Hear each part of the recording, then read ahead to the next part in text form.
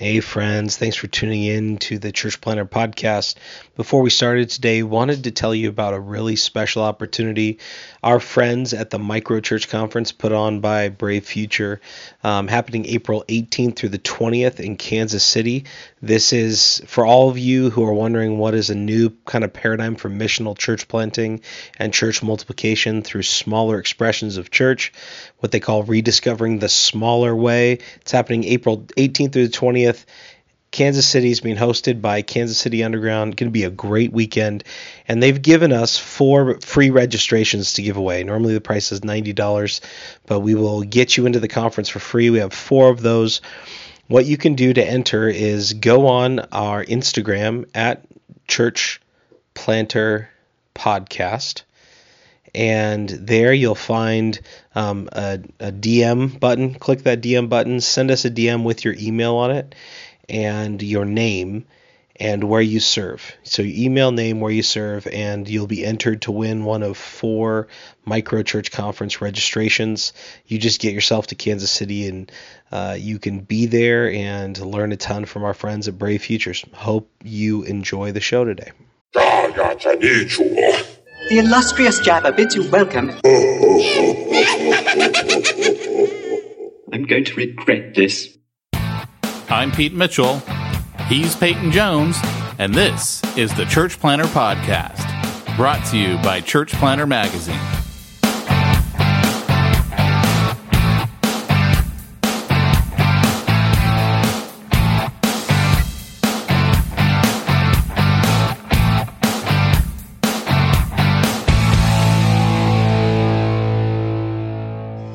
Hey, Church Planner, this is Pete Mitchell. Of course, right when we start. And this is the Hanging Cement Board Podcast. Welcome to it. I'm Peyton Jones, and I'm actually hanging cement board with my feet right now. Very talented. Very good. This is how you know we are nothing but a high-class, high-caliber podcast where we're 421 episodes in, and we got a dude sanding in the background. Dude, I'm telling you, like I told him, I said during my exponential show, you have to go because that is a professional show. A translation. I'm getting paid for that. Yeah. I'm actually not. I don't get paid for that. I just do it. Why? It's fun. I would do the it. Same reason I do this one. I would do it if I could promote something that would bring people back over to me so I could then turn around. I mean, they did include church plantology in this is like nuts. I'm be like, dude, come on, man. Knock it off. What are you doing? You don't have your little feature on, do you? That muffles it. I don't, because I want my silky voice and I want you to pick up every ounce of this in the background right now. So actually, church plantology is part of the exponential series. So whenever Zondervan has a book and they feel like, hey, we can actually put this thing down to if it's something that fits our ethos and this and that. Well, so I mean, in one sense, I mean they're promoting my book already, so that's great. But man, I will tell you this: Zondervan is putting a lot behind this book, and this may mean something to you because I think you listened to Church Zero on Audible, right? No. You didn't? No. You're actually in that book. See, this is why I didn't include you. It's not, but this gives me a great excuse to say this. This is why you're not in my second book. Because I named you. I named your company in the first book. I said good things about you. I totally lied. And you didn't even listen to it. Yeah, but see, I did read it, but no one else read it. That was the problem. I got no popularity for being mentioned because no one read your book. That's not true. That book got a wide readership. They gave it away for free for 2 months. Yeah, that's right? It. That's what did it for you. It actually got a lot of readership. That book did okay on the readership part. Okay. So, you keep telling yourself whatever you got to tell yourself. It didn't make me any money, but that's how you know it didn't go very well. Hey, when you give a guy's, but they promoted that. But anyways, so any of you that listen to the Audible of Church Zero, the same guy who did the audiobook, which he was fantastic. He was a genius. He ended up getting the I'm going to have to tell him, you got to cut that somewhere else. I know what he's doing. He's hung the cement board in the shower and he's cutting out the window. I know exactly what he's doing. I know this house now like the back of my hand, man. So I'm building my own house. It's kind of a big deal. Yeah, you're not really building it yourself, though. Oh, I'm a part of it. Trust me. Oh no, I know. I remember you digging out the pipes and stuff. And I just did that again. Did you? So yeah, I did it around the back this time. So laying a gas pipe out there. So yeah, dude, guess what I did for the first time yesterday? Acupuncture. Oh, how'd you like it? I'm still in pain. So it hurt? No. I mean, I went because I was in pain. Like, you know, I went. I was gonna say if you're in pain after acupuncture, you might not have answered that Craigslist ad. You just got somebody. Hey, I got some needles here. We'll just start poking these suckers. It'll work. Some guy named Bart. I do your acupuncture. He's got a cigarette hanging out of his mouth, and the ash is falling on your back while he's doing it. So Bart, how'd you get into this? I listened to a acupuncture podcast. I used to do tattoos. I had needles left over. That's it. So, that's man. Cool. So, acupuncture, huh? I've been having all kinds of back pain since I started working out again. I don't know if it's like leftover from the surgery or just, 10 weeks off, but I mean like massive back pain. Okay. So I promise you, I'm not sending you to anywhere that's the equivalent of the dark web in real life, but I have a guy. He is a Vietnamese guy. He's on Beach Boulevard. Don't judge. I always go there with Andrea. There's nothing seedy about it. There was a seedy one 2 doors down. Massage therapist, I would have. I'm telling you, this guy is a miracle worker. You need to go to him. And what is he? Is he a massage therapist? He is, and you got to go to him. Ravi Zachariah just got. I'm just saying. I always go there with Andrea. I'm just saying. Is she in the room with you? Is she in the room with you? Yes, I'm telling you, it's weird. It's Did like you a place see that Seinfeld where George is either with a chiropractor or a massage therapist. You I don't think you're supposed to talk about that episode on this. I'm not going to go any further than that. Yes, that's all. Yes, I'm very aware of that. That's so funny. Yeah, I'm not going to go see him. Okay. Yeah, I'm just saying if you want, unless Andrea is going to come with me. Hey, if you don't like a man putting his hands all over your body and rubbing your muscles, that's up to you. But I'm just saying, he's very good at what he does. Is he? Very good. Yeah. Except he does this thing where he grabs your ears and he goes like this and then he goes, psh, and I'm like, oh, that dude's like trying to expel chi or something. I don't know what he's doing, but yeah. You're like, I need all my chi. Give me back my chi. Give me that back. I want a discount. You stole my chi. Dude, so this podcast's getting weird, man. He did the needles on my back. He did the needles hooked up to electricity, right? So it's like shaking your muscles. There's ratchet time.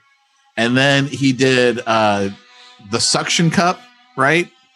Where like they stick the we can tell when you mute yourself because it goes from like, I got to. No, now it sounds weirder. Like before, it was just regular background noise. Are you serious? Yeah. Okay. We're used to it. That's fine. Okay. That's what I'm going to do the whole time you talk when this thing, I'm going to go in the background. So he does the suction cup thing, right? I mean, have you ever had that done? No. And that freaks me out, actually. Well, I got like 18 hickeys on my back now because Yeah. they really do the suction cup thing. Like, pretty strong. that's to stimulate the blood flow to your that part of your which theoretically it makes a lot of sense. Well, acupuncture is like different than chiropractic in that they actually went through all the scientific studies and proved it, and that's the reason why insurance will cover acupuncture. And Well, here's the thing, right? Like this to me is fascinating. You guys remember I'm on our end. So the Western medicine is all based around the ABCs, right? Airway, breathing, circulation. So it's all based around the circulatory system. We hinge everything in the Western medicine on that. Now, Eastern medicine, or Eastern medicism. Remember, I'm a professional, everybody. That's Eastern how you know medicine. Eastern medicine bases everything on the central nervous system. So in what they would say is they would say, like, you know, the whole idea of chi or whatever is not, I know it has a spiritual connotation because they believe that, hey, your spirit and your body interact with one another. Who knew, right? Like, that's not biblical at all. But the whole thing is that they believe that, kind of like a battery, like energy, if your circulatory system isn't going, you know, you get pooled blood.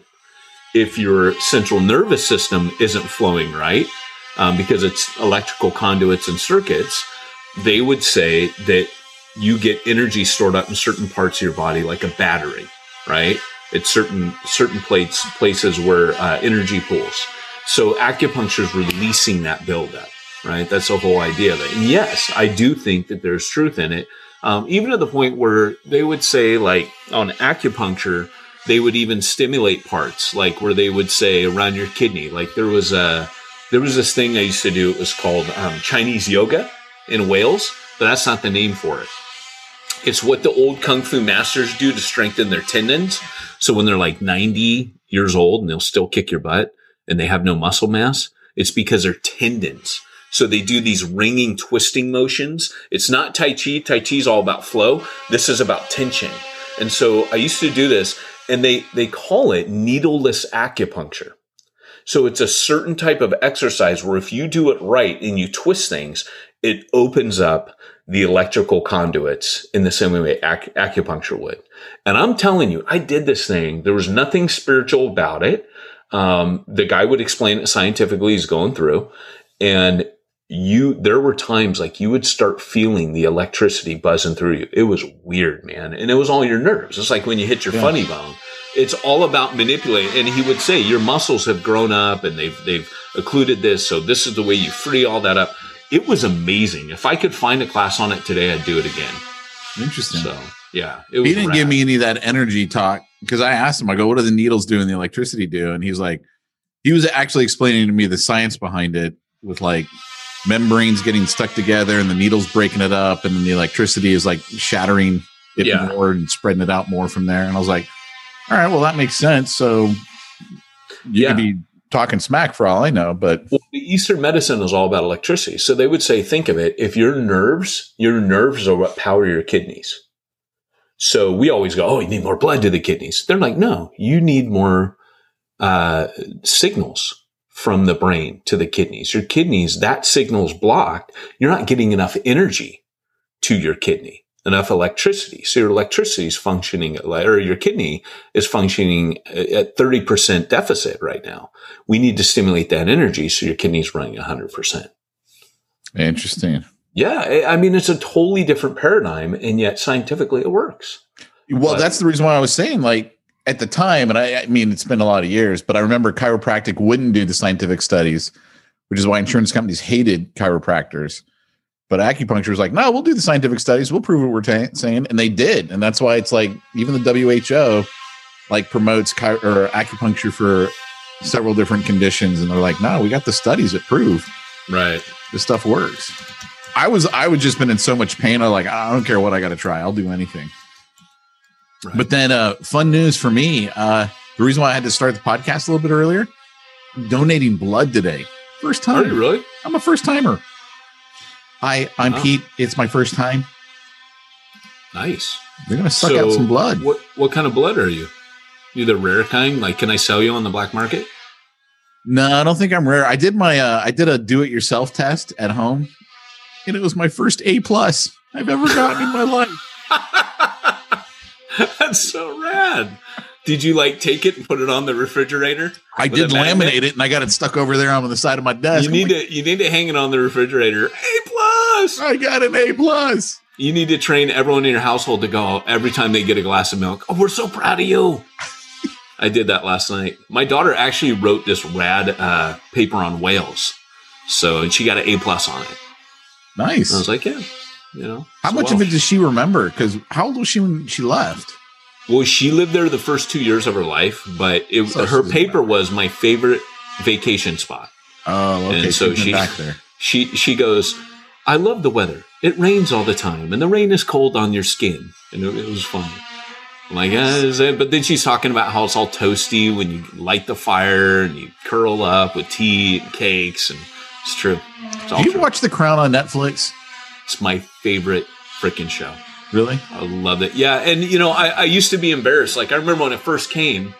Funny enough, I've mentioned the couple that we would go to their house, and he's like one of the master craftsman grandfather clock restorers in the world, in the top 3, probably the top. But yeah, they live out in this little country, like 17th century farmhouse out in the middle of nowhere, and we'll go stay with them for like weeks. And they're some of our best friends on the planet. But the one night they lit the fire. It was in the winter. They're like, hey, you just got to watch this, and they like. Same thing. Whenever you're in Wales and you're going to do anything, food and drink are a big deal.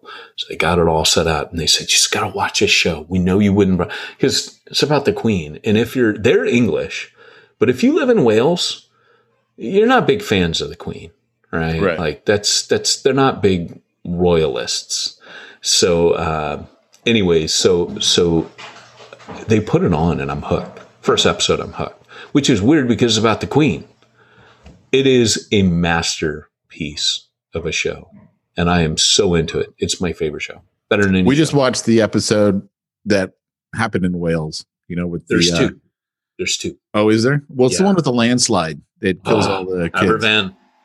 Aberfan. So when I moved there, it wasn't long that I got to Wales, and Pete, I'm telling you, so this slag heap from strip mining, it literally rolled down a hill. The rain weakened the soil. It was a giant landslide that buried an entire school. And overnight, this whole village lost almost every kid in the community. Still to this day, if you're talking to somebody, like when I was a firefighter, I met older firefighters that would talk about it, and they'd cry. Because they remember going there, and like he said, they were so desperate, like people were using whatever they had. Like the town was like, imagine the parents. Yeah. And that's when they'd start to cry. They'd be like, we'd be down there, and the parents were like taking cooking sheets or whatever it was, and they were just trying, to get it out of there, like digging their kids out in the hopes that their kids are still alive. And it's terrible, dude. Terrible. I know. People still cry about it there when they talk about it. So yeah. And then of course the Queen can't cry. She's like, I dabbed a dry eye, and by some miracle, no one noticed it was dry. She's like, I'm broken. I thought that was funny. Yep. And I remember I just listened to a book, an audiobook about Margaret Thatcher, and they mentioned that when she went there, she wept. And see, I can't wait to see the episodes about Margaret Thatcher, because that comes in season 4. And so good. We're like episode 3 of season 3. So good. Gillian Anderson, is it Gillian from the X-Files? She's Margaret Thatcher? Oh my gosh, dude. It's amazing. Really? Transformation. Plays her so well. Wow. Oh my gosh. She should get an Emmy for that, dude. I mean, yeah, what a show. Oh my gosh. I heard they had Hillary play Margaret Thatcher. That's amazing. So have you seen the one where they send what's his face out there, Prince what's his name? Prince Charles? They sent him out to Wales to study? Yes. So that was Aberystwyth, which was 40 minutes drive north of Lampeter, where I was. So when they're talking about, hey, when I tell you guys, like the church, he called it hell on earth. Yeah. And Aberystwyth was a step up from Lampeter, let me tell you. But we were the university town 40 minutes south, and we were old. So Trinity St. David's was the name of the university where I was at. I had a little coffee shop right across the street. The church was running a coffee shop. My office was right over top. That's when I started doing student ministry. Things like, the discussion groups. I talk about that in church plantology. I accidentally planted a church there too. Didn't think of it as a church plant, but we ran this Sunday night thing that just, that's where people started getting saved. And that was the precursor to what happened in the coffee shop. But what was interesting was, when you watch that episode of The Crown, you get the Welsh nationalistic vibe very strong. And like I said, Trinity St. David's outside of Oxford and Cambridge, it was the third university in the UK. So, but it because it was in Wales, it was put there for Welsh people to study divinity or ministry. It became kind of like this bastion of Welsh learning. There's the Bala University, which was further north in Aberystwyth. The Aberystwyth held the National Library of Wales. So that's why it became an epicenter as well, probably the epicenter of Welsh nationalism at that time. But it weren't pretty where I was, you know what I'm saying? I've told people before that the church actually, the reason I won the vote when the church came to a vote, but the reason that I had to leave that church was over the Welsh language. The people, half my leadership team was so passionate about the Welsh language. They felt what we were doing on Sunday night in English language was threatening the Welsh work that was also on Sunday night, which they had said, hey, you could totally do it at the same time. But when mine started growing and Welsh speakers from the community started coming to it and getting saved instead of the Welsh meeting, that's why the church split.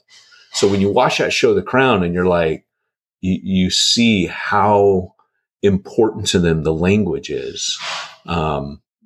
That's no joke. Like, I have personally experienced that. So interesting, man. Yeah.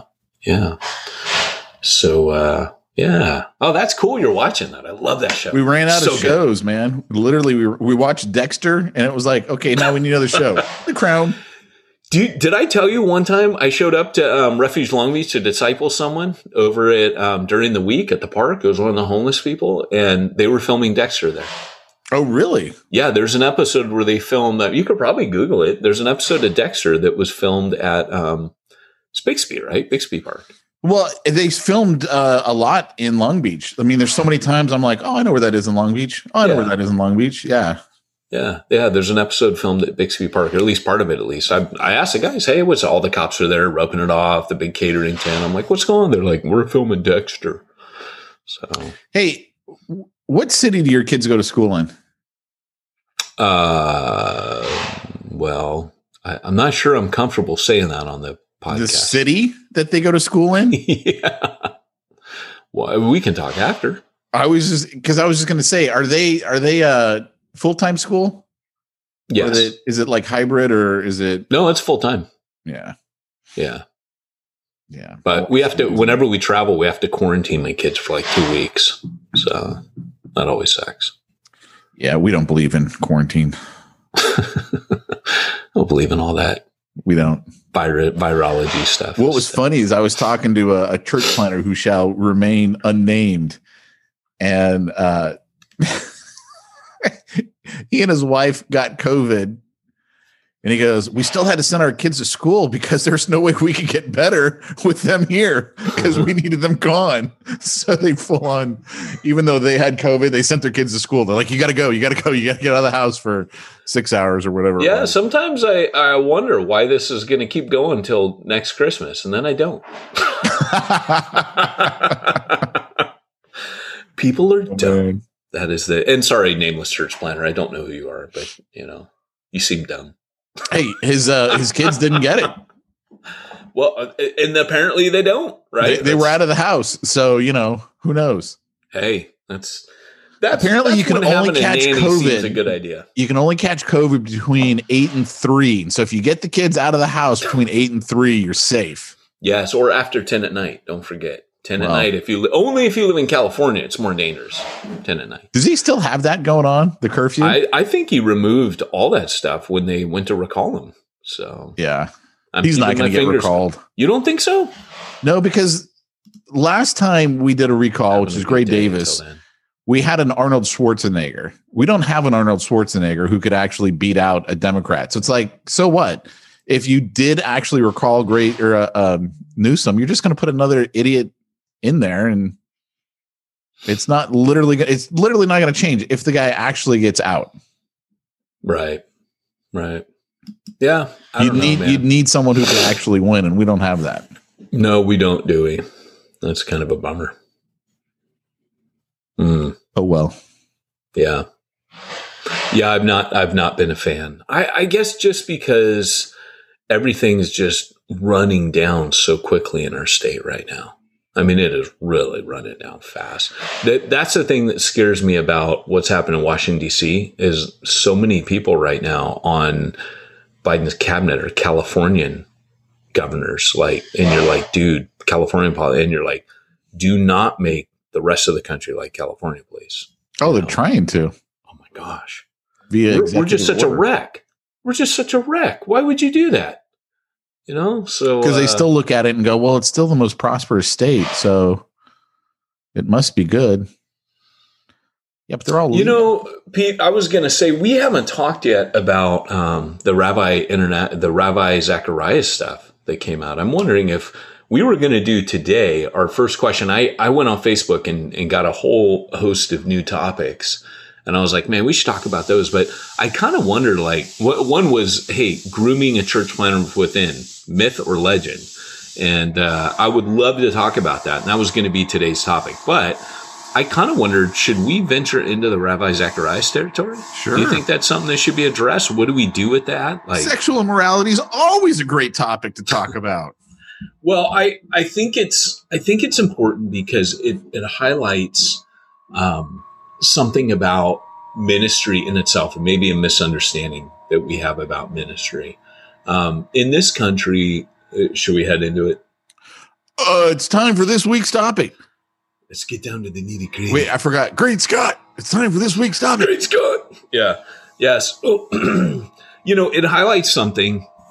For those of you that know, and Pete and I think we talked about this ages ago. I don't like to come on and say, oh, this guy failed.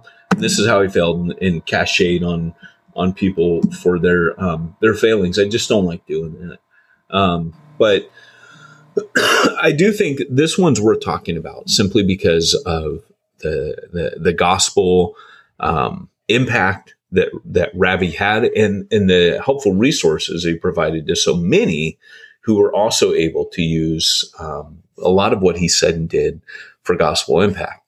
I think you need to set it up for anybody who doesn't know the story. Yeah, go for it, man. Well, I thought. Or do you want me to? Okay. Yeah, well, I can't. You could set it up.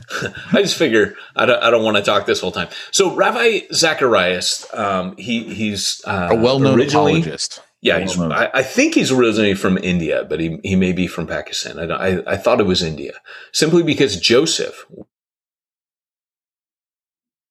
Wow! Did you freeze up there? Did your internet cut out? I know him. You totally just cut out for like the last minute. As soon as you said Joseph, burp, you were gone. Oh man, that's crazy. I know. I was supposed to say that, eh? So, no, we had a guy in Refuge Long Beach where he would be like, do not trust him.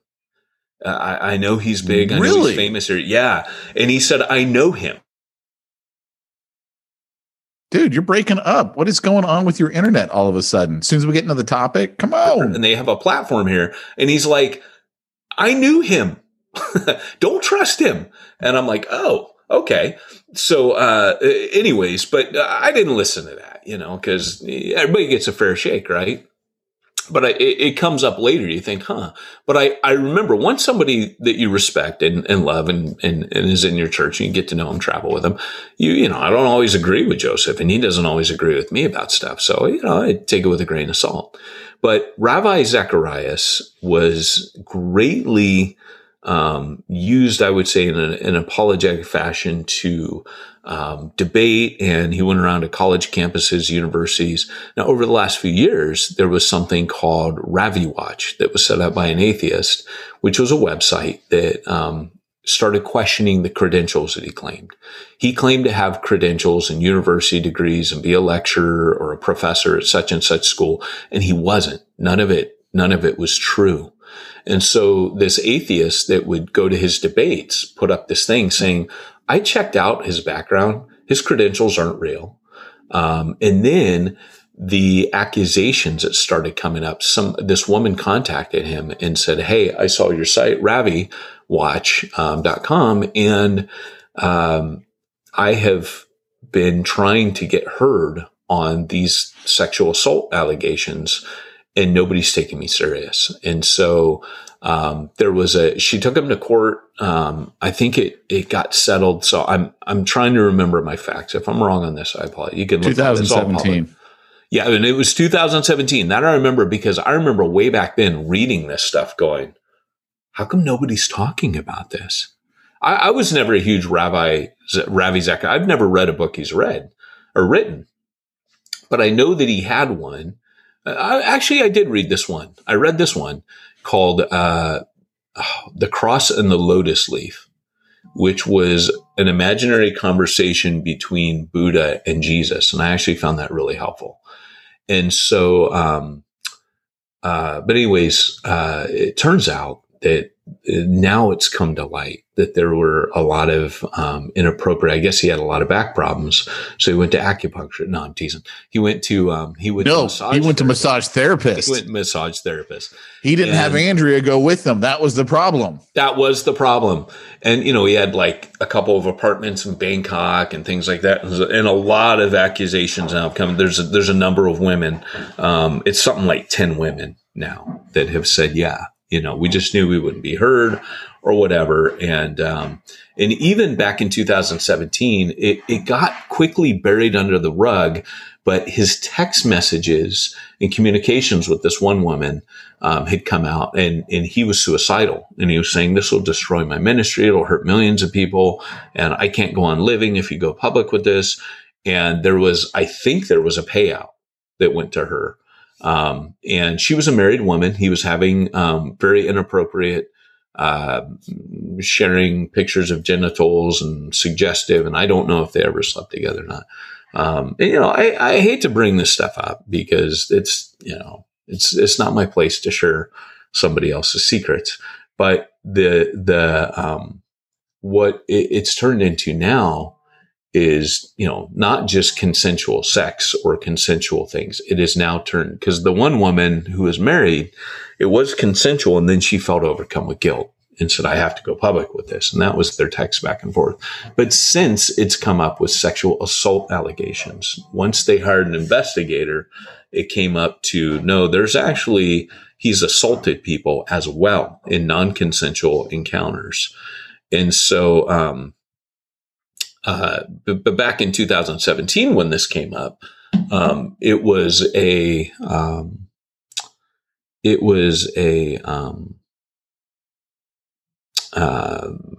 he said, I learned a lot. I guess he told his board, I learned a lot from this.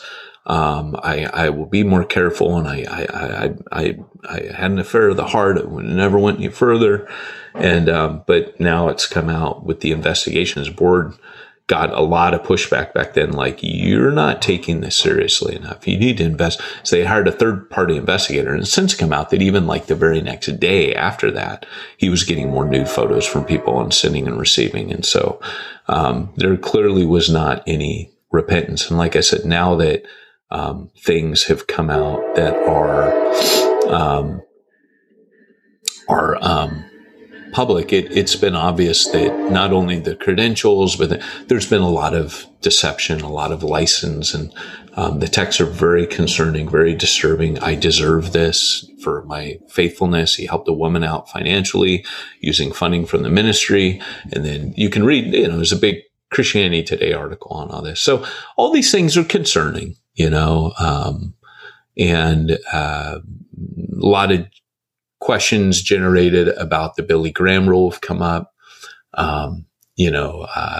People of just Twitter, which is the cesspool of the internet, for people's opinions. It's been really controversial. Some people are saying this is why the Billy Graham rule should be in place. And they're like, well, he followed the Billy Graham rule apparently, but he set his life up. Rule? Billy Graham rule is that you can't ever be with someone of the opposite sex alone. He was with the Queen alone. I'm just saying, I saw that episode. No, that was Billy Graham. I know. Oh, you're talking. Oh, okay. Yeah. Billy Graham was with the Queen alone. What? Scandalous. Wasn't that a rat episode? Are you sure?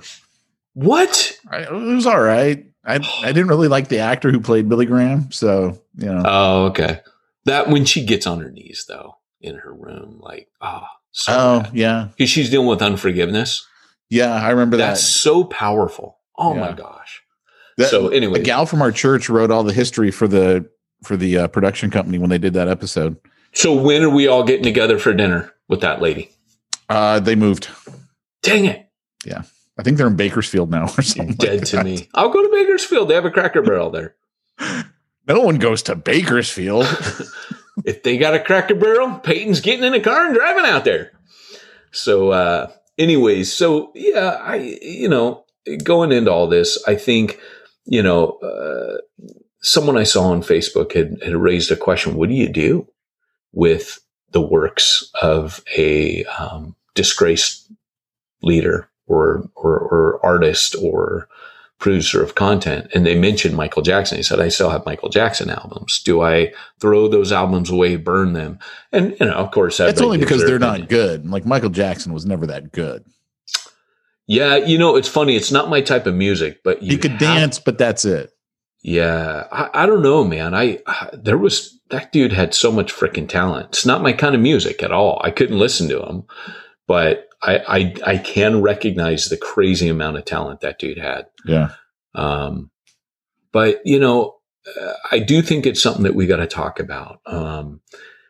Everybody, because then people start saying, well, was he a Christian? Was he not a Christian? All those kinds of questions. I'm not prepared to answer that question. That's not whether or not he was a Christian. I can't answer that. All I know is I've been a pastor for a number of years, and I subscribe to the John Wesley theory of everything. That is the only thing you can ever hope to expect from people is to be disappointed. Right. There's nothing that shocks me for Christians anymore. I mean, Paul writes about the Corinthians where he says, one of you has his father's wife, and you boast about it, and he makes a point that, hey, there's judgment for this kind of stuff. He tells them to repent.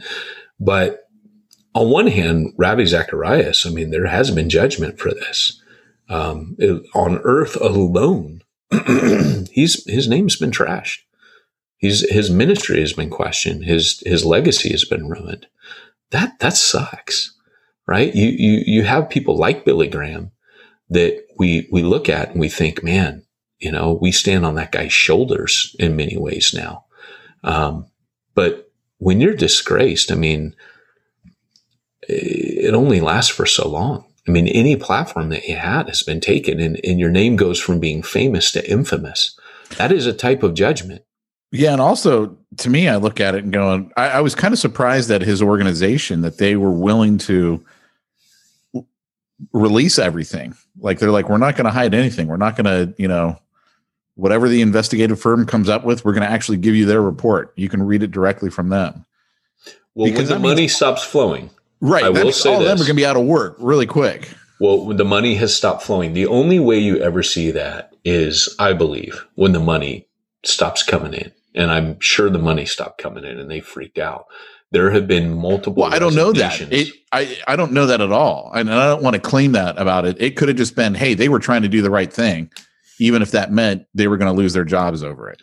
Well, and I don't know that that's the case, but I would assume that is the case. I can't assume it. I don't think it's right to assume it. I'm not going to throw them under the bus without knowing that story. Yeah. Yeah. Like I said, the only thing you can ever hope to expect from people is to be disappointed. And my view of people is such that because one of the things that happened was they came under a lot of scrutiny for not dealing with it in 2017. I mean, I'm sorry, but if my board knew that I was texting a woman, number one, the last thing I'd ever hear was click, click, click. How do you reload this stupid thing? Right? Like from my wife, that would be the last thing I ever heard. He calls me, Pete, how do I reload the gun? I knew I should have been listening to your podcast, Pete. But the thing is that my wife would kill me And I don't think we'd survive. Number two, my board would have no interest in keeping any ministry going. I mean, this is where I started off, and I didn't get a chance to really say it, but this to me is the weakness of Christian ministry is when we build a machine, when we build something that becomes this great platform. We feel we have to keep it going because of quote unquote, all of the good it does for Jesus. Right. And therefore the priorities start to get misplaced. And this can happen in your ministry. I think one of the things that I loved about church planting so much was I knew in my church plants I was never going to get famous because of the type of ministry that I did. Now, I wrote a book. I started a podcast with you. Those things, I guess, gave me some platform and what have you. But I don't think I've ever been in love with my platform. You know, anything like I'm on social media because I want to keep writing. I feel I have a message and want to speak it. But I don't need to be famous. Does that make sense? Yeah. I just would like to write some more books. I love writing. It's part of who I am. And recently I was like, I think I probably shouldn't say this out loud, especially with a book on the way. But I was thinking to myself, I probably won't write any more church planting books in the future. I feel like I've said a lot about it. But I think I'm going to just write stuff about the scripture. I'm on Through the Word. Now, they have a crazy platform. But one of the greatest things about it is I'm not one dude speaking in the middle of a crowd with thousands of people. It's more that I get to come alongside a stadium of people one at a time. They're not a crowd all at once, and I'm the center of attention. It's individuals all around the world listening to something that's a Bible commentary for 8 minutes a day. And there's a degree of obscurity. Like if you don't listen Through the Word, you don't know who the heck I am. You know what I'm saying? You don't know who Chris Langham is. And there's something about that that really resonates with me, that I can go back to that thing that I had when I was a missionary, where I can still have influence and impact, but I can embrace obscurity at the same time. Because personally, I'll tell you, Peyton Jones isn't wired for fame. I think that comes off when we're doing our stuff, that you and I are not doing all the stuff on this podcast we would do to get famous. There's a lot of things I we wanted could do. to be the big fish in the church planting pond. I know, Pete. I'm sorry that your dreams got shattered. But back to how we opened up this conversation. That whole thing about when that church, when I felt called to resign from, I won the vote. I could stay. They were supposed to leave, and the Holy Spirit spoke to me and said, "You're done here." Right? Like that broke me. And there was a lot of things in my heart at that time. I did want to be the golden boy. I want to be the next Spurgeon. I want to be the next Lloyd Jones. It's funny. I never got over that breaking. I just recently have been thinking about putting my sermons online. But I've never put my sermons out there. Ever since, because there's a part of me like, I don't want to have what Mark Driscoll had, like people, and maybe that's vain for me to even think that would be a thing. Like people like my preaching that much, but I got known in Wales, at least. I, for lack of a better term, I was somewhat famous in Wales for preaching, and I got invitations to go to conferences. I got invitations to preach all over. I could have just probably made a decent living being an itinerant preacher. And when I got broken, I was like, I'm done. That was a train wreck. It was foolish. It was stupid. And I think to a certain degree, what we have in Christianity is this thing where like, this guy must be so important because so many people listen to him.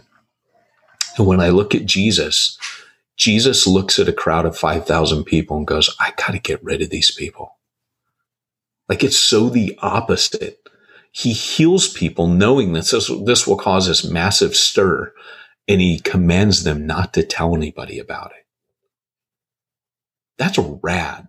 You know what I'm saying? Because that's ministry. And I'm not saying if you have platform, like, should Ravi have had a platform?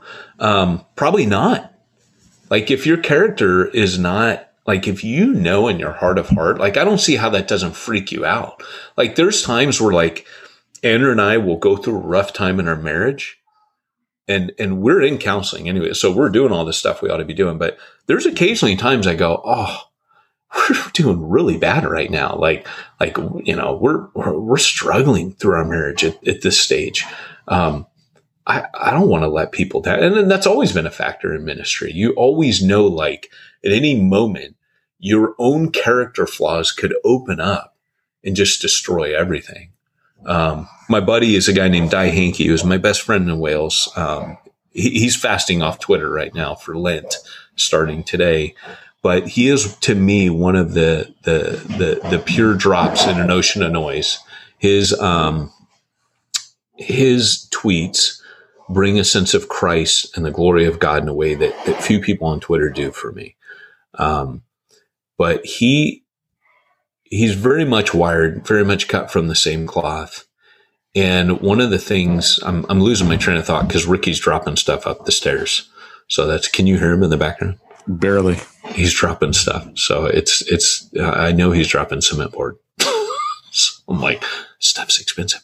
So, anyway, and it cracks when it breaks, when it falls. But, anyways, what was I saying? Ravi, Di, his Twitters, his tweets, yeah, I was just getting ready to say, he was mentioning the Billy Graham rule, and he had this tweet last week that said, you know,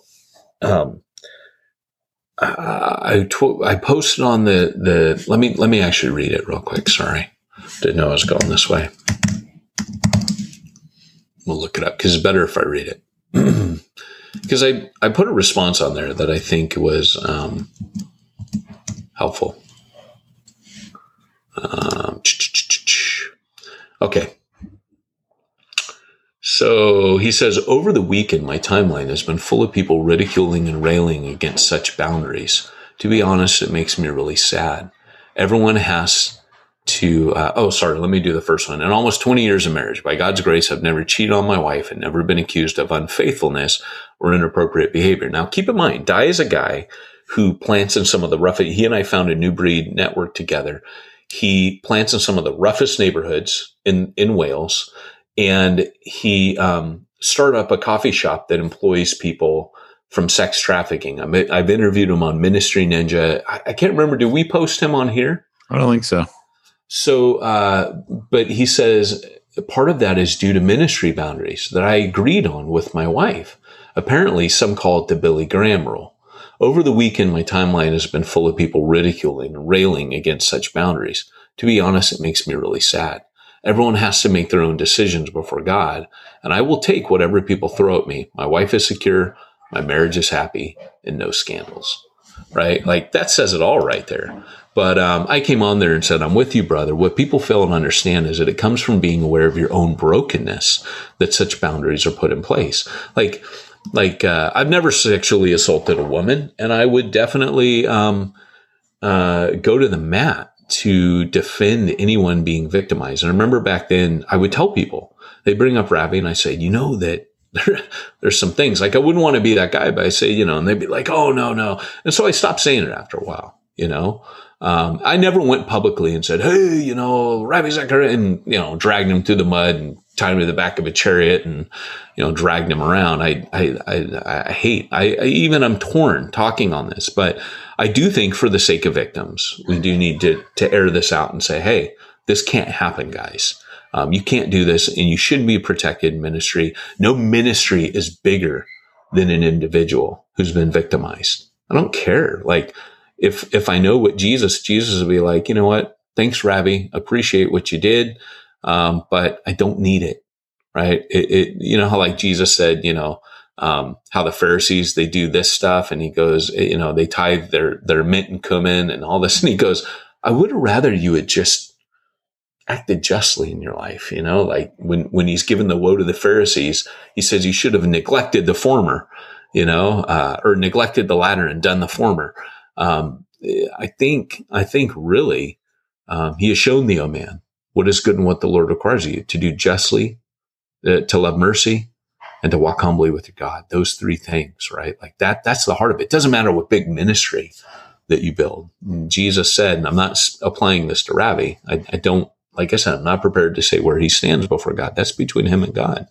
But Jesus said, in the last day, many will come to me saying, Lord, Lord, did we not cast out demons and do miracles in your name? And Jesus says, depart from me, I never knew you. It doesn't matter what ministry we build.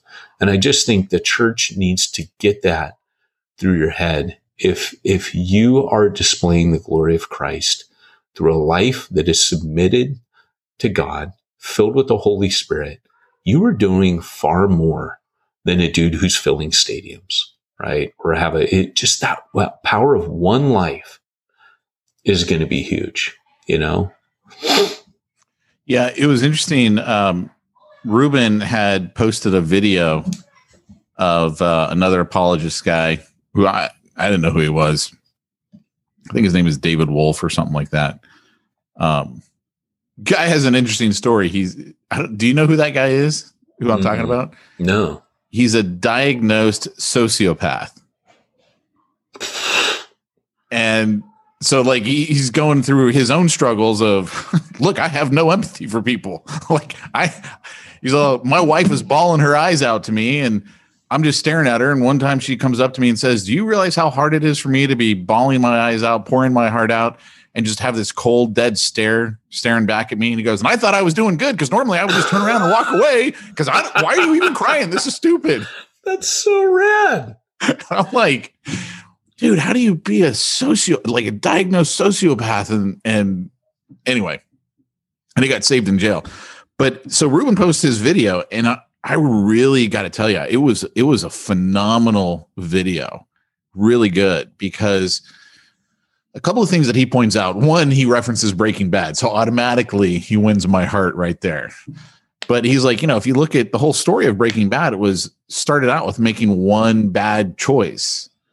And then it was like, well, another bad choice, and then another bad choice. And then, well, I got to do this. Now I got to do that. I mean, and if you look at it, that really is that story, right? At first, it's like, I got cancer. I'm going to die. I got to set my family up for life. And then it becomes, I got to kill all these people in prison at once, or my empire is going to come. Like, it was just one bad choice after another that finally got him to where he was at. And so he talks about some book that he read on willpower, and I thought it was really interesting. And the premise of the book was that basically you've got one tank of willpower, and oftentimes people will be using that for one other thing. And so like he brings up Martin Luther King Jr. And, he goes, imagine the willpower it takes to be marching with people spitting on you, throwing you in jail, beating you, whatever, and you're not reacting back to them.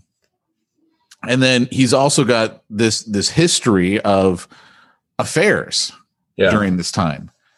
And it's like, okay, well, Satan's not getting you that way. So, but he knows your willpower tank is empty, and he goes after you another way that he can get you. And he goes, and he points out the difference though, is Martin Luther King Jr. was ashamed at what he had done. Ravi Zacharias, from everything we've seen, he wasn't ashamed at all. Right. He was like, I'm just going to cover this up. He was entitled. I mean, the text where he goes, this is God's reward to me for a life of faithfulness to him and serving him. Like, that was one of his comments on these women that he pressured into sex for money. And that 2017, he gets her to sign a non-disclosure. And as soon as it's signed, he comes out and says, she did all this bad stuff and she can't talk about it because she signed a non-disclosure. Right. I mean, he the hearts were not in the same place, right? As a Martin Luther King Jr., who was totally ashamed. Yeah, no, I totally agree. And I think that's a key thing too, is because I'm like you, I'm like, I don't know how you could do ministry knowing you're doing that. Like, I would have so much shame. I would be like, I can't be a pastor. I can't be out there speaking. Look at what I'm doing. This is, Yep. But we get into those opinions and those mindsets of, well, look at all these people who look up to me. What's my church going to think when they find out this? What's my family going to think? I'm the pastor. My whole extended family knows I'm the pastor, and yet I've cheated, or I've done this, or I've done that, or I've done the next thing. But it's so funny, man, because that's the thing. When you're a pastor, people tell you you're amazing. I mean, people tell you the opposite too. But I don't think I've ever told you you're amazing. Just so we're clear on that. It hurts sometimes, Pete. Are you going to go cry about it? Because I'm just going to stare at you with a dead stare. It's funny because people will. They'll be like, "Oh, dude, you're so amazing," and you got to know you're not. You're not amazing. You can't believe that crap. You're not amazing. That. Like Paul says, we put no confidence in the flesh. It's one of my favorite verses. And then another time he says, in my flesh dwells no good thing. On the Ministry Ninja podcast today, we were talking about reaching the unreached. I've got that section in the chapter on Jerusalem where I say, I hate people. And for pages, I go on and on about how the natural Peyton hates people and is a people hater and a non-people person. And I took great comfort that Paul was that way. I think Paul naturally hated people, was irritated by them, couldn't stand them. And then he goes, but the love of Christ compels me. Like this supernatural love of God comes through me. And I remember being with people that I think I would naturally have no concern or care for you. And right now my heart is breaking for you. And I'm like, that's the presence of the Holy Spirit. That's how ministry happens. Is Peyton Jones is not the dude. He's not the amazing one in this equation. I am not. And that is the secret to ministry. And I've always tried to be like really real about who I am, but I also strive for personal holiness, right? Fall way short of what I need to be. But to me, there's this idea that I always tell God, like, there's a couple things. I don't want to be gross and a pervert, right? Like the brain that changes itself will scare you off porn forever if you've never read that book. And it tells you about the effects of porn on the brain. But number two, I want to stay married. I want to honor and be faithful to my wife. Number three, I don't need to be in ministry. I never have needed to be in it. When Paul says, woe unto me if I don't preach a gospel, you guys, there was a point in my ministry where as gifted as I think God gifted me in evangelism, there's always been this thing like, God, I don't have to do this. I don't feel what Paul felt. Spurgeon tells me I should. I could go do, and for years I did do other jobs and I tried to get away from ministry.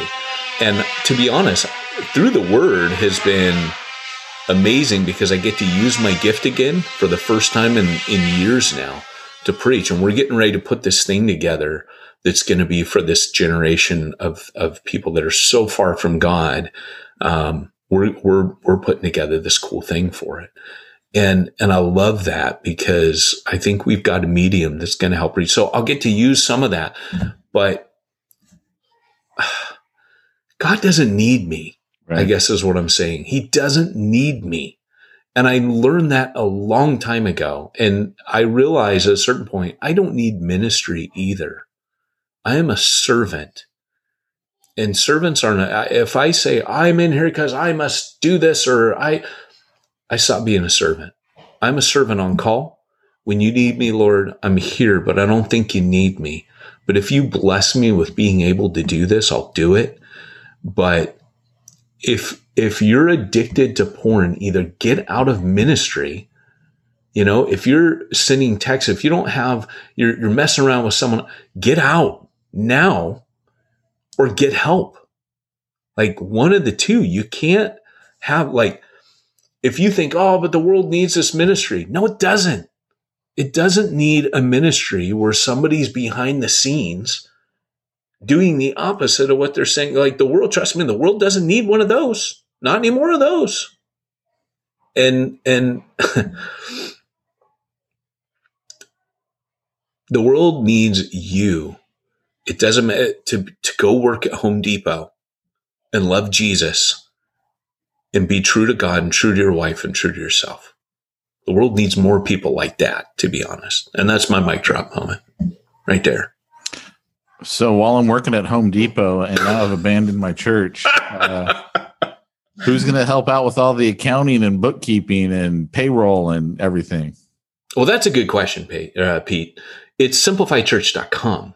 Simplify Church. Oh, simplifychurch.com. SimplifiedChurch.com, Pete. It's that simple. It's for the non-math pastor, and they will help you work through all of your accounting needs, and they'll help you find your 941s. Do you even know what a 941 is?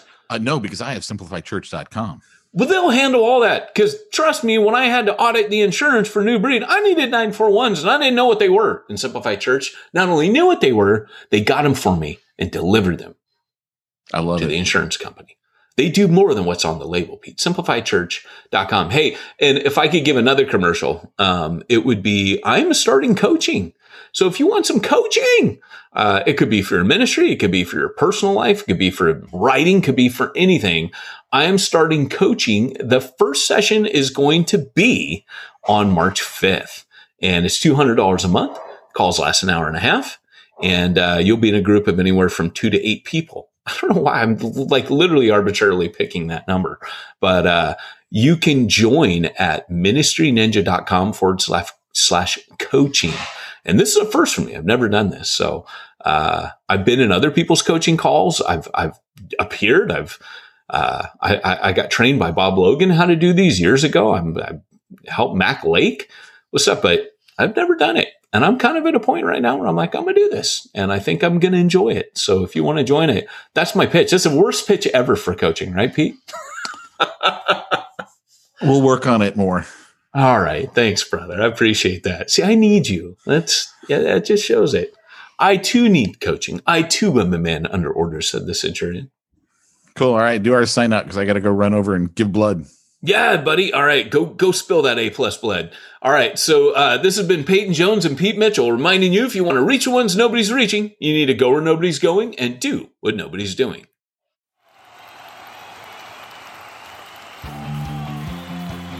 Thanks for joining us for another weekly episode of the Church Planner Podcast with Pete Mitchell and Peyton Jones.